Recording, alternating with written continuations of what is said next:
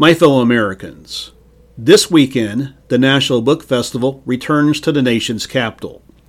This festival was the creation of fellow Texan and former First Lady Laura Bush.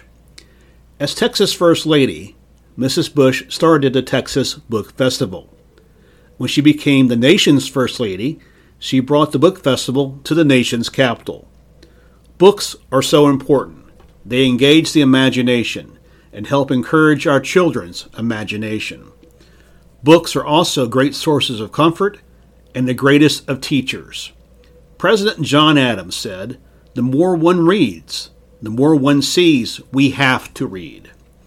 One of my greatest memories of high school, yes, I was a geek, was morning visits to the school library. Every school day, I would comb the bookshelves, looking for books on space and, yes, government. That time in the library helped spark my imagination and helped me pursue things I would never imagined before. Even back home in Texas, the mayor of DeSoto has a summer reading program.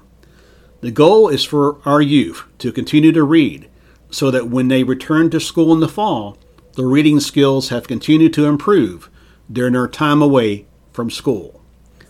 I encourage everyone, young and old, to pursue reading and reading more.